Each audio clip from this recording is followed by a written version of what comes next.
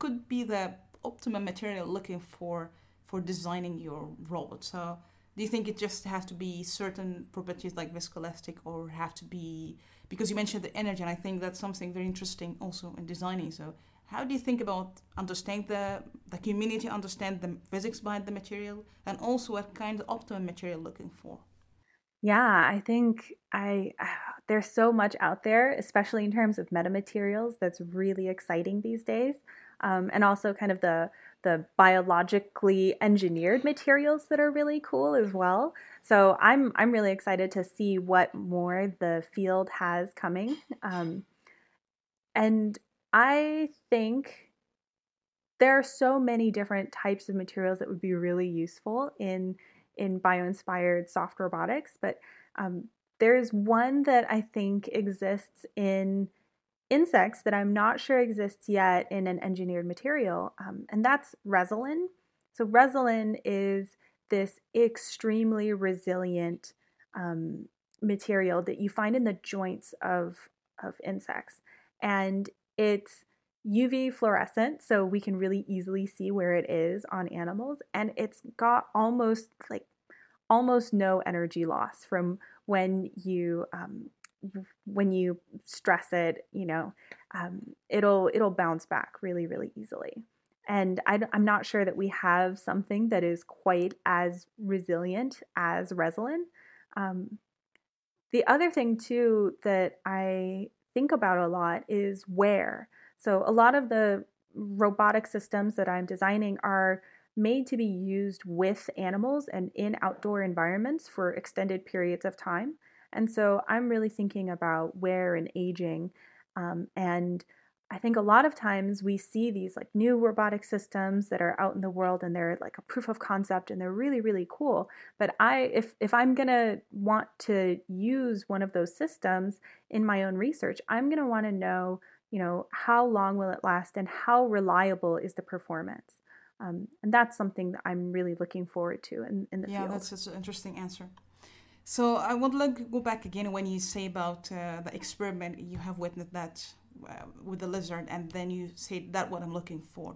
And I'm curious to ask you, if your student comes to you, just fresh student, and if you look into any animal, what may be the first thing you have to look for to understand the maybe locomotion or intelligence or the behavior?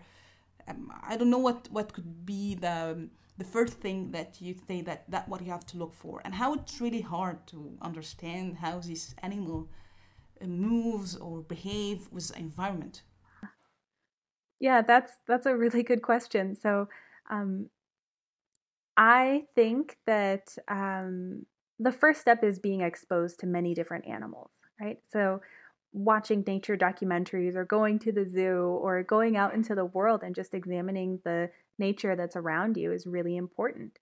And nearly everything that you find, if you examine it carefully enough, you're going to find something remarkable about it. And you can then, you know, examine something in the lab or look at its musculoskeletal morphology, look at its anatomy in general, and start to take a look at what are the components that make up this animal. You can also bring it into a lab and start to look at kind of the limits of its performance. So how fast can it go? How high can it jump? How long can it go? What's its oxygen consumption? These sorts of things. But also, it's really important, and this is something I learned a lot in my graduate training. It's really important to observe the animal or the organism, whatever it is, in its natural environment, because even if we're able to elicit some sort of maximal performance in a lab environment, we may never actually see that performance in the wild.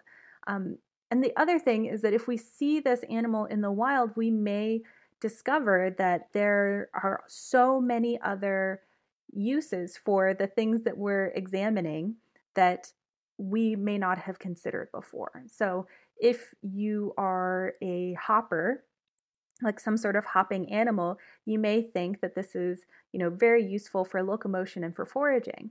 But it turns out that it's also really important for jumping away from predators. And it's also really important for these mating battles or something like that, right? So this is the kind of thing where this one structure, the legs, are used for so many different things throughout the animal's life that we're, by just examining it in one set of circumstances, we may not fully understand the multifunctionality of these organs.